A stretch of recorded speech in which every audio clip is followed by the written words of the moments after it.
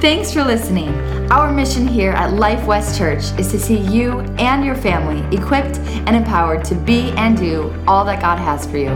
For additional resources and info, go to lifewest.church. Hey, good morning, good morning. Go ahead and find a seat if you can. Love it. Hey, great to see everybody this morning. And I just want to say to the whole team up here, man, you guys just did an awesome job this morning. I'm out there, and every time the words came back, I was like, ah. And I wasn't even on stage singing. And then they'd go away, and they'd come back. So just, you guys, I don't know where you went, but thank you guys so much. That was awesome. Thank you for leading us in worship this morning, and that's just technology. I mean, if it has a computer, it will break. It's just what it does. And the second you get it fixed, it's broken because you fixed the wrong thing. That's just a computer. So thank you guys. Totally understand. Really appreciate that. And glad you guys are here with us this morning. Man, there's a lot of great stuff happening this summer. And one of the things that's been going on, was a couple weeks ago, we just had the youth, which was the Ignite and high schoolers, all got together for a worship night. And it happened right here. It went awesome. And I got just such a great report back from all the kids. Not only that, but there was also 9 salvations. And come on, does that make me so excited?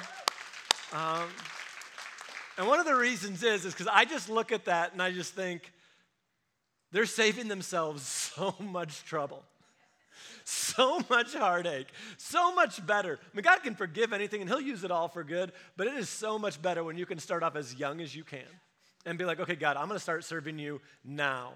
And to everyone who's working with those kids and investing with kids here at Life West, and you want to know why we invest so much time and so much energy into them, is because, man, we value them so much and want to see God's word planted in their hearts and in their lives. It doesn't return void. Man, it is an honor to get to do that. But today we're continuing this series in Ephesians. And really, we're looking through Ephesians. Ephesians is a book in the New Testament written by a man named Paul. Now, all of the Bible, if you haven't been here last week or the week before, okay, so all of the Bible was authored by God, but it was written by men under inspiration of the Holy Spirit. And it was written by some 40-ish authors over 1,500 years. And so they would write it down. So the book in your Bible, so the Bible itself, authored by God, but written by many different men. And the book of Ephesians was written by a man named Paul to a group of new believers in Ephesians. And he's like, look, this is what it means. And he's really, in this book, he makes known what it means to be a Christian. He's like, look, this is what it's supposed to be. So what we're going to do is we're going to read some scripture, and then we're going to kind of unpack what it is that he said. And I'm incredibly excited about today's message and the impact it can have on your life. Super, super excited. If you have your Bibles, Ephesians chapter 3 is where we're going to start. And I'm going to start in Ephesians chapter 3, and I'm just going to go with verse 3, right there where we left off 2 weeks ago because we did have Father's Day. And it says this, as I have briefly written you already, verse 4, by which when you read, you may understand my knowledge in the mysteries of Christ, which in other ages was not made known to the sons of men, as it has been revealed by the Spirit to his holy apostles and prophets. And yes, we believe that God still does that today, that God is still speaking. That yes, he reveals things to us by his Spirit. Verse 6, he says, this is what it was, that the Gentiles should be fellow heirs of the same body and partakers of the promise in Christ through the gospel. He's like, look, Jesus didn't come back for one group. He doesn't have a special people that he loves more than others. He's like, look, this was for everybody. The Jews, he's like, this is Jews and Gentiles. And when you see Gentiles as you're reading through the Bible, just look at yourself and say, that's me. Unless you're a Jew, that's you. If you are a non-Jew, then you were a Gentile. And he's like, look, this was for everybody, that we'd all be partakers of the promise. Verse 7. Of which I became a minister of according to the gift of the grace that God has given me by the effective working of his power. And we're going to start in verse 8. I'm going to read about 2 more verses here, and then we're going to unpack this. Verse 8, to me, who am less than the least of all the saints, this grace was given that I should preach among the Gentiles the unsearchable riches of Christ. Verse 9, and to make all see what is the fellowship of the mystery, which from the beginning of the ages has been hidden in God who created all things through Christ Jesus. Now, one of the things that we're doing as we're going through this is looking at just some of the nuggets that just get dropped in the middle of these verses. So in verse 8, and you can just skip over it so easily, this is what he says. He says, this is the revelation. This was the gift that was given to me. And then he said this, I am less than the least of all the saints. Now, really easy to skip over that and be like, okay, is he just kind of like a little bit self-deprecating and like, okay, woe is me, great. Like, boom, and we just kind of go right over it. But I think history really helps us understand the context. I read several years ago, I came across a story of an elderly woman who was walking through a big city here in the U.S., and her purse was stolen. And she's like, hey, help. She's screaming for help. And the police show up, and they say, okay, well, what does the man look like? And it was a man who stole the purse, and she describes it, and they said, okay, what was in the purse?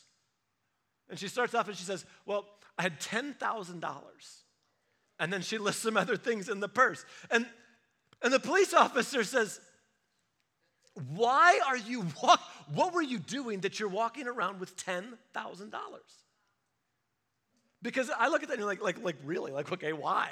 Why? And you're like, okay, it's a little old. I remember when my grandma got a little bit old, I was like, she just really gave it away. Like those television preachers, I'm like, I know where they get it. But anyways, so I was like, okay, like what? But what happened here? Why was she doing this? And then she said, well, I'll tell you why I had the $10,000. She was an immigrant to the U.S., and I do not recall what country she came from. She said, when I was a little girl, we were walking, just doing our regular, just walking down the road, and the time came, my parents were like, we have to leave. We're fleeing for our life now. She said, I said, I need to go back home. And I said, no, you can have the shirt on your back and what you have in your bag. We're leaving now. She goes, and we left. And it was really hard.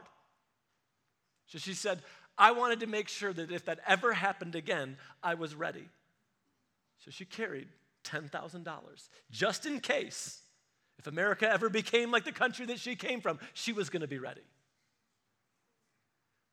So history can really help us understand and give some context to this. So what I want to do is I want to look at this little statement in verse 8 where Paul just says, I'm less than the least of all the apostles. I'm less than that. So let's look at some history, some of Paul's history. Paul shows up in the Bible in Acts chapter 7. In Acts chapter 7, we pick up a man named Stephen. And Stephen had been preaching, and the people didn't like it. Those in power didn't like it. The Sanhedrin, they didn't like it. So they got some people to lie about Stephen. And so they brought him in. And they're beginning to try to find something against Stephen. But, as he's preaching, the Bible says that they could not refute what he was saying or by the spirit by which he spoke. So they just get mad. In the Bible, it's just this outdated book, and nothing like that would ever happen today. But they just get mad. And so those in church, they drag Stephen out of the city. And this is Acts chapter 7, verse 8. And they dragged him out of the city and began to stone him. His accusers took off their coats. Now, when it says that they stoned him, this isn't recreational stoning. This is, they picked up stones, and they would throw stones at you until you were dead. And so this is what it says. It says that they began to stone him, and his accusers took off their coats and laid them at the feet of a young man named Saul. And that's just the latter part of verse 8. So I thought we were talking about Paul. We are. So I'm just kind of, spoiler alert, Saul becomes Paul. So as we're reading Saul, remember, this is Paul who wrote this book and who just a moment ago said, in Ephesians, that I am less than the least of all of the apostles. The first time that this man shows up in the Bible, he's standing there watching the coats, watching over the coats, making sure, I guess, that nobody was going to steal them, while they stoned a man named Stephen. And then this is what happens. Acts chapter 8, it says this, Saul was one of the witnesses, and he agreed completely with the killing of Stephen. And a great wave of persecution began that day, sweeping over the church in Jerusalem. And all the believers except the apostles were scattered. That's Acts chapter 8, verse 1. Now Saul You read that and you're like, oh, wow, a lot of stuff was going on. Understand this. Saul was a major player in this. You're like, oh, he was just kind of there, watching the coats. Okay, he was a major player in this. In verse 2, it says, now some devout men, they came, they buried Stephen's body in verse 3, but Saul was going everywhere to destroy the church. He went from house to house, dragging up both men and women and throwing them into prison. Now, when it says throwing them into prison, they never left. They never left. History tells us about the Roman Empire at the time and what was going on and the persecution of the Christians that happened. And it was that they didn't leave. They died. Acts chapter 9 tells us this about Saul. And again, Saul and Paul, interchangeable. It's the same person. Acts 9 verse 1, meanwhile, Saul was uttering threats with every breath and was eager to kill the Lord's followers. So he knew what he was doing. He knew what he was doing. So he does this in Jerusalem, but then he decides, you know what? That's not enough for me. I need to go. He's like, I've got to go. So he says, Damascus is where I want to go. He's like, he goes to the officials. He says, give me authority. Write some letters so that I can go over there and persecute people over there. So when it says, this is what he was doing. He would go into houses, find Christians, and this is what it says, that he would drag out men and women and imprison them so that they could be killed. Like, can you imagine you're having your small group and someone just shows up and they just start grabbing people and pulling them out? This is what he's doing. And he's like, I've done it here. Now I'm going to go to Damascus. Well, on the way to Damascus, this is Acts chapter 9. He's on the way, and he has what you and I would probably refer to as, he has a God encounter. He's on the way. He's got some friends with him. He has some traveling mates with him, and he's traveling, and all of a sudden, Acts chapter 9 says that as he's traveling along, a bright light appears. And so he stops, like he's blinded. It knocks him down. He falls on the ground. And then God speaks to him. Now the people that were with him saw the light, but they did not hear the voice. And it says this in Acts chapter 9, verse 4. He fell to the ground and heard a voice say to him, Saul, Saul, why are you persecuting me? Who are you, Lord? Saul asked. Now, I find that very interesting, that Paul's answer is, who are you, Lord? He's like, he falls, he hits the ground, and he's like, I don't know who you are, but the one that's speaking to me now, you're God. Like, I know that. I know that. And so what he wants is, who are you? And the voice replied, I am Jesus, the one you're persecuting. Now get up and go into the city, and you will be told what you must do. So Saul, again, who is Paul, he's on his way. He meets Jesus, and he repents. Now, repent, here's what that means. He's doing one thing. He's on his way to Damascus to go kill, drag people out of small groups, drag people out of the synagogue, drag people out, throw them in prison where he knows they're going to die. He's on his way to that, but he repents. And repent means this. It means you do a 180. It means to go one direction and then completely turn around. So he's on his way to go kill him. He's on his way to go capture these guys, but then he meets Jesus. He doesn't say, oh, well, now I'm going to slow down the murder. He doesn't say, oh, I'll do a little bit less. He doesn't hide some pills under his pillow. He closes the door completely. He completely repents. He changes. He completely changes. Acts chapter 9, verse 26. He goes, and there he is in the city, and he was blinded by the light. And God tells a man named Ananias, go and pray for Paul. And Ananias is like, no. I mean, anybody ever, God tells you something, and you're like, no, that's not a good idea. Well, that's Ananias. And Ananias, this is in your Bible. Ananias begins to argue with the Spirit, and he's like, do you know who that is? That's Paul. We know why he's coming here. Do you know what he's done in Jerusalem? He's wanting to come do it here. He's like, I shouldn't go. Like, this is not what I should do. The Spirit again tells Ananias, says, no, he's going to be my instrument. Go and pray for him that he may receive his sight. So Ananias obeys. I was like, okay. So he goes and he prays for Saul. Now imagine you're Saul. Acts chapter 9, verse 26. When Saul arrived in Jerusalem, he goes home. He tried to meet with the believers, but they were afraid of him. Right? Right? Can you imagine, like right now, we're meeting and then Saul walks in, the guy that's been going around and imprisoning and killing, that the neighbor that was in small group but then stopped showing up at small group and like, where are they? And then you were driving down the road and you saw their body impaled on a stake, like, oh, there they are. The guy that did that is walking in. You're like, no, you're not coming in. They're like, no, hi, I'm here to join you. Like, no, you're not. No, you're not. He'd walk in, we're all like, ah! And we just, like the room empties. Because we know what he did. We're like, what is going on? This is Saul. This is Paul. And then it says this, Acts 13, verse 9. Then Saul, who was called Paul, filled with the Holy Spirit. So God did an amazing work in him, and also, not only that, but it changed his name as well. You know what it says about him? He tried to meet with the believers. When Saul was persecuting, it says that persecution broke out throughout the entire church. But then Saul has a conversion, and it says this, Acts 9, verse 31. Then the church throughout Judea, Galilee, and Samaria experienced a time of peace. Saul wasn't just a player in this. I believe with all of my heart, he was one of the key players in the persecution of the church. He wasn't just standing there watching coats like, oh, this is great. Some commentaries will say that in a lawful manner, he had to be there, that the person that was the instigator of it, and I don't know if that's true or not, would be the one watching the coats. I don't know. But what we do see is that when Saul gets excited and it's like, okay, and he begins to persecute, that the Bible says that the entire church, the whole region fell under persecution. And that when Saul gets converted, all of a sudden it says, and the church throughout Judea, Galilee, and Samaria experienced a time of peace. This was Saul.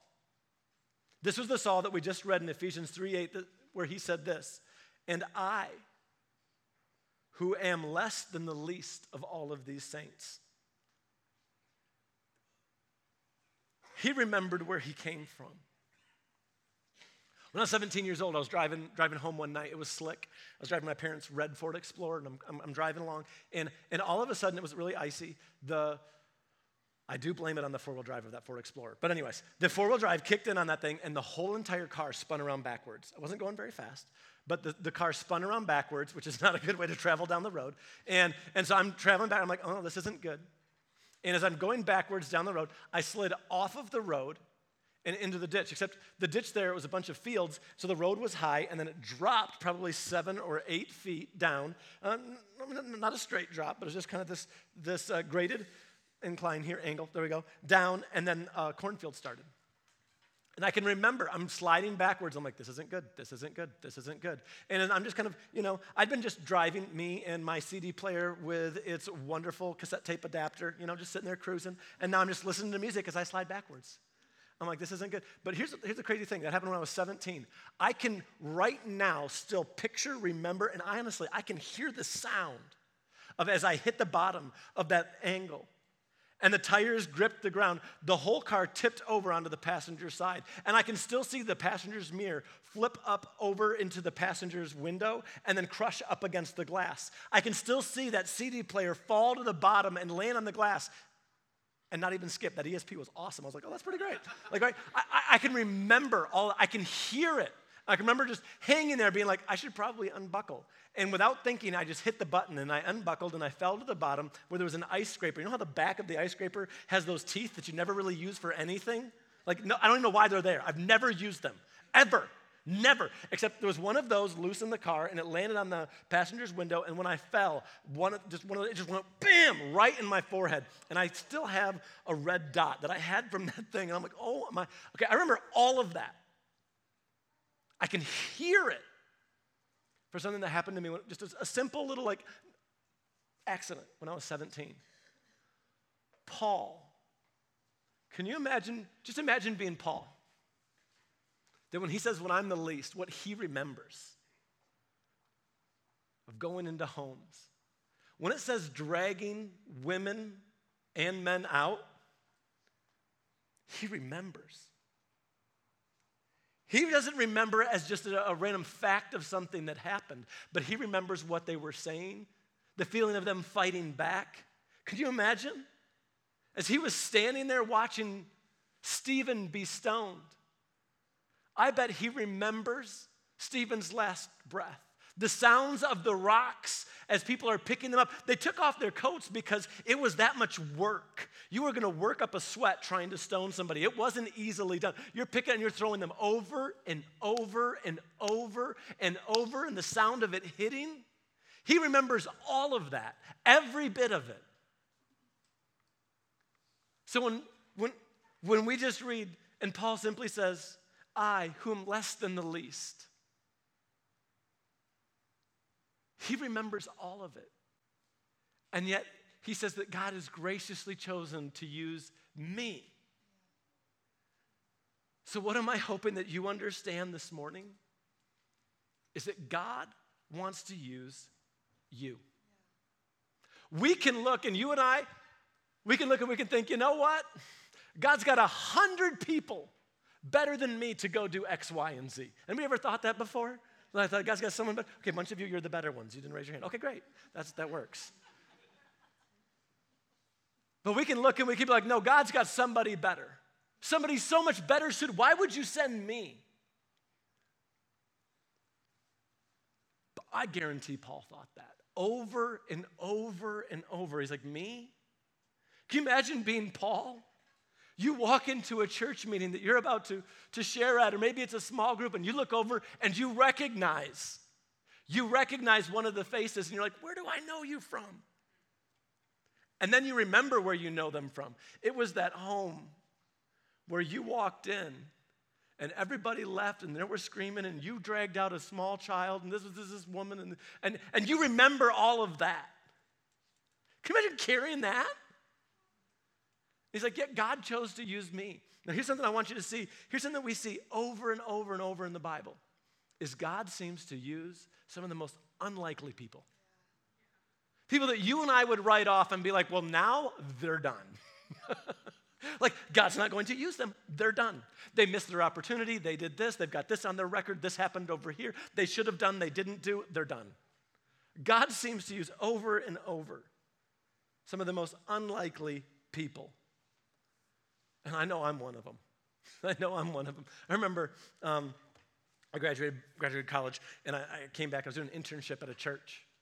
And I was working with the youth and doing some stuff. And the guy that was over the college ministry came to me, and he's like, hey, would you want to share with the college? And I was like, well, yes, of course. Yeah, I can do that. He's like, great. Like 2 weeks. I don't remember the exact time. He's like, 2 weeks. I was like, sure, sounds good. So that I prepare something, and I'm like, okay, we're going to do this. And the 2 weeks come, and they were meeting in the room at the bottom of the stairs, and I was like, okay. And I walked out, and I looked in there, and I thought, I don't really have anything to say to those people. And so I just walked on. And I was like, that was great. So my first time I was ever supposed to speak, I didn't even speak. I honestly, I just kept right on walking. I was like, I don't have anything to say. I have no idea what I would say to them. I don't think I'm going to say anything. And so I didn't. So that was number one. I was like, I shouldn't be doing this. So I kept on doing what I was doing for a while. And then they're like, hey, we want you to share to some of the youth. And I was like, okay. And it was like, I think it was 6th or 7th grade. Maybe it was only 6th grade. I don't remember exactly. So I prepared some stuff, and I shared with them, and it was probably like 15 minutes. And I thought, man, I did a really good job, because half of it is just keeping 6th graders' attention, right? Because they climb and throw things, and sometimes they throw each other, and then they do like everything, like, okay, like, all right. And it was a little bit different. It was like, okay, I think that went pretty well. A couple days go by, and my pastor comes to me. He was over the area, and me, and he's like, how do you think it went? I go, I think it went really good. I kept their attention, and it went well. He's like, okay, good. He goes, I got a letter I'd like you to read. So he hands me this letter. And I looked for it, and I can't find it. I kept it for a while. I know where it is. And before we moved, I knew where it was. I had like this small Franklin planner. Anybody have one of those Franklin planners? Well, I had one of those, and it was in the back, kind of where you stuffed it in the little zip case. But anyways, so that's where this letter was. That's where I kept it. So I may have it I don't know exactly. But anyway, so I open up this letter, and I read it, and it's like, hey, well, that was interesting. It was like, hey, so I was in the 180, and I heard him speak, and that was the worst thing I've ever heard in my life, and he should never speak again, and I don't know why he's there. Is it just because his last name is Vanderklok, and this was the worst, and he did this wrong, and he did this wrong, and he did this wrong, and he did this wrong, and he did this wrong, and he did this wrong, and they had to flip the page over, and he did this wrong, and he did this wrong, and he did this wrong, and I'm like, that's more content than I gave the entire time. I'm like, really? And I remember reading that, and I'm just like, okay, what do I do? And my pastor goes, well, I just thought you might want it. And then he leaves. And I'm like, so fold it up, put it in the planner. And it kind of stayed there. But every now and then as I'm praying, I'll be praying for you guys. I'll be praying, God, what do you want me doing? And you know what? That stuff comes back to my mind. Do you remember the time that you just walked by? How about that letter? That's me. I don't know what your story is. But Paul, he's like, look, I'm the least. You want to know what we see over and over in Scripture? Is that is exactly who God decides to use. A man named Moses in the Bible, you can find this in Exodus. Now Moses, I think, was in the right position. I think you would probably agree with me. Moses was an Israelite. And when Moses was born, the Israelites were the slaves of the Egyptians. Moses' mother hid him because they weren't just slaves, but they were also just awful what they were doing, but they were telling the parents you had to kill any baby boys that were being born. So his mother hid him. You're maybe familiar with the story, but his mother hid him in a basket, and the Pharaoh's daughter found Moses when he was a baby floating in a basket. And she picked him up, and then she raised him as her own. So Moses grew up in the palace. And so you would think, well, this person has the position, right? They have a position. So sure enough, the Bible says that one day it came into the heart of Moses to go and see his people. There's a lot packed into that. It came into his heart. So he goes and he sees, and he's like, I got to do something about this. And he's got a position, right? But what he decides to do is he goes and he sees an Egyptian slave master beating a fellow Israelite, so he kills him. Not the Israelite, he kills the Egyptian and then buries him in the sand, which apparently is not a good place to bury people because they come right back up. So he gets found. The dead Egyptian gets found. He finds out, he's like, they're going to get me. So then he just takes off, and he's like, I'm leaving. And so he just goes off into the desert. He's like, I blew it. It's over. I'm done. He goes and spends year after year after year after year after year after year after year after year after year after year after year not doing it, doing nothing. When we find him, he's married, he's got kids, he is established doing what he's doing, and he is shepherding. And God speaks to him from a burning bush and says, I'm going to send you back. You are the one. He didn't have the position anymore.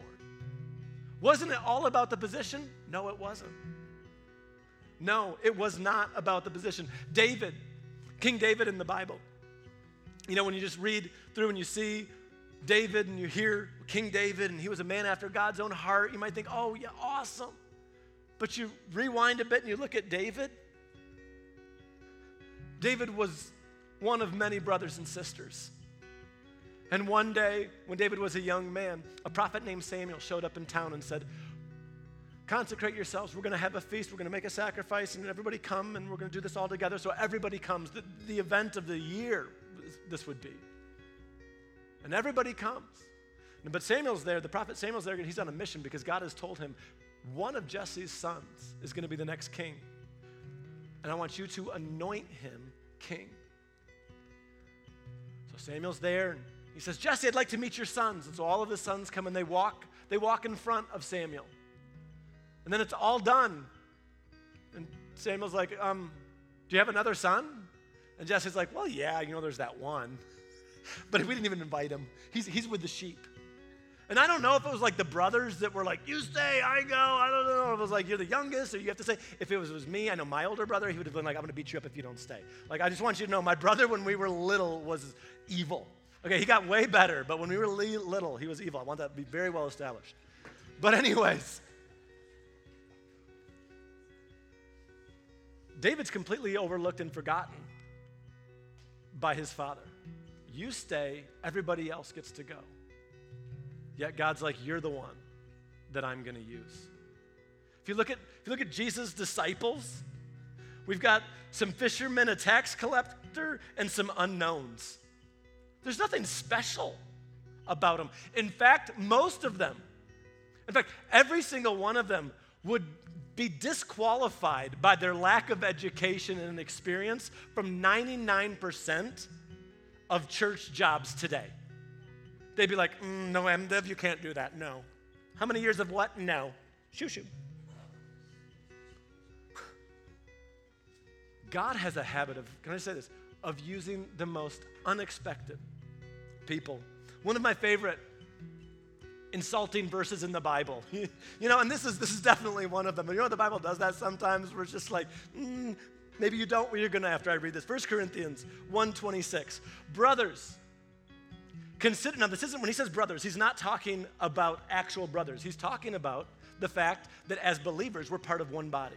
And so he says this, he says, brothers, consider the time of your calling. Not many of you were wise by human standards. Should I start that next week? Like, welcome. Not many of you are smart when it comes to taking tests. Like that's what he's saying. He says, not many of you are wise by human standards. Not many of you are powerful or of noble birth. He says, but God chose the foolish things of this world to shame the wise. God chose the weak things of this world to shame the strong. He chose the lowly and despised things of the world and the things that are not to nullify the things that are, so that no one may boast in his presence. What we see over and over in Scripture, over and over theme throughout the Bible, is that God chooses the most unlikely people. God chooses people who won't try to do it in their own strength. Instead, he chooses people who are like, God, I need you. He chooses people who are like, God, I'm broken. And he's like, good, I'll use you. He's like, but I've got this past. And he's like, I know, but I can still use you. But God, this happened to me. Please don't play the I will if. Well, if this didn't happen, then I could.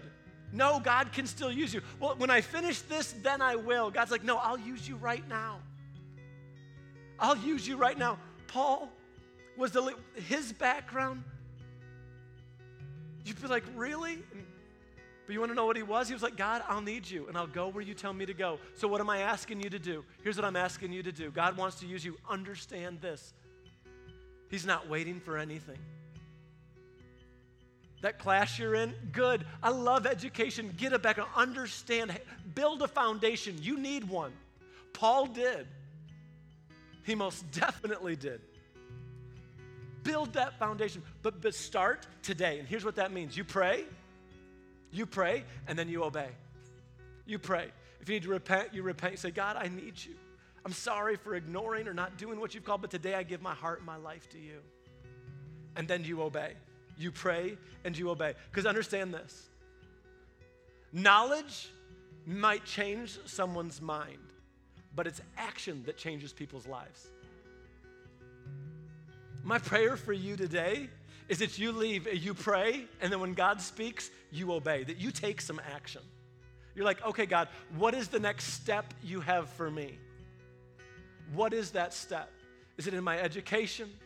Is it in praying about what I'm doing with my business? Is it what is happening at home? God, is it what to do with these finances that are come in, and what am I supposed to do with this, and how is this supposed to happen? And what, God, that you pray and that you obey. Because knowing might change your mind, but I'm going to say it again, but it's action that will change the world. What is the action that you can take? God wants to use you. God loves to use the weak. I'm not strong enough. Yup. He says, I'm not wise. He'll use you. But I can't. Good. Now that you know that, he's ready to use you because you'll rely on him. Because you can do all things through Christ who strengthens you. He wants to be the one that you rely on. That thing he's placed in your heart. Maybe it's a dream that you're like, I don't know how I could ever get there. Man, we were getting ready to start this church. I was like, this isn't going to work. I was like, look at God, where you've led me and the thing that you had me do. I'm like, this doesn't even, I don't think anybody, I wouldn't follow me. Like, no, this isn't going to work. I read it just again the other day. Proverbs 20:24. If the Lord directs a man's steps, how can he understand his own way? And you might be like, no, you don't understand. Look at the way that my life is lined up and the trajectory it's been on, and this is where it's going to keep going, and I know what this is. And God's like, no. When I direct your steps, it might not make sense to you. You might not understand. But when the Lord directs a man's steps, how can he understand his own way? He's like, what I've got for you is a totally new trajectory. But it starts with exactly where it started with Paul. It starts with an experience. It starts with surrendering your life and your heart to him. Paul cried out, who are you, Lord? He knew that there was a God. He's like, I knew you were there somewhere. I just didn't know what. Paul was like that go-getter that's like, I'm going to do it. He thought he was doing the right thing. But the minute he found out he wasn't, he's like, okay, God, you are Lord. You're what I'll serve. I'm yours. What do you want me to do? I'm in. All you got to do is just redirect this guy. He's like, and he just keeps going. He just keeps going. Maybe today's the day that you say, you know what? Today's the day I give my heart and my life to him. And you can begin to work out the plan, the purpose that God has for you. A complete change in the trajectory of your life. But it begins with you repenting. The Bible says if we confess with our mouth and believe in our hearts that Jesus died on the cross and rose again, we will be saved. That's where it begins. So if you're here today and you say, you know, today's the day. I'm going to leave here knowing right where I stand with God. Today's my salvation where I call out to him. I'm going to leave forgiven, set free, on my way to heaven and begin to follow the plan and purpose he has for me. That you would love the honor of praying with you right in your seat. If that's you, then at the count of 3, I want you to be bold. You're going to shoot your hand up. And you're saying, I want to be forgiven. I want to be set free. We're going to pray. We're going to say amen. There's going to be a party in heaven, and you're going to leave here a changed man or woman. If that's you, get ready. 1, 2, 3. Right now, shoot it up and say, this is me. This is my day. Today I'm giving my heart and my life. Thank you. Anyone else? Anyone else? Awesome. Let's just all bow our heads. And I want everybody in here to repeat after me as you lifted your hands. You say these words. And we're going to say and we're going to pray together with you. Let's all say this out loud. Everybody say, Jesus, forgive me and make me new. Today, I give my life and my heart to you. I give you control of my life. I know that you are Lord. And today, I'm yours. From now on, I'm yours. With all that I am, I'm going to serve you. In Jesus' name, amen. Thanks for listening. Our mission here at Life West Church is to see you and your family equipped and empowered to be and do all that God has for you. For additional resources and info, go to lifewest.church.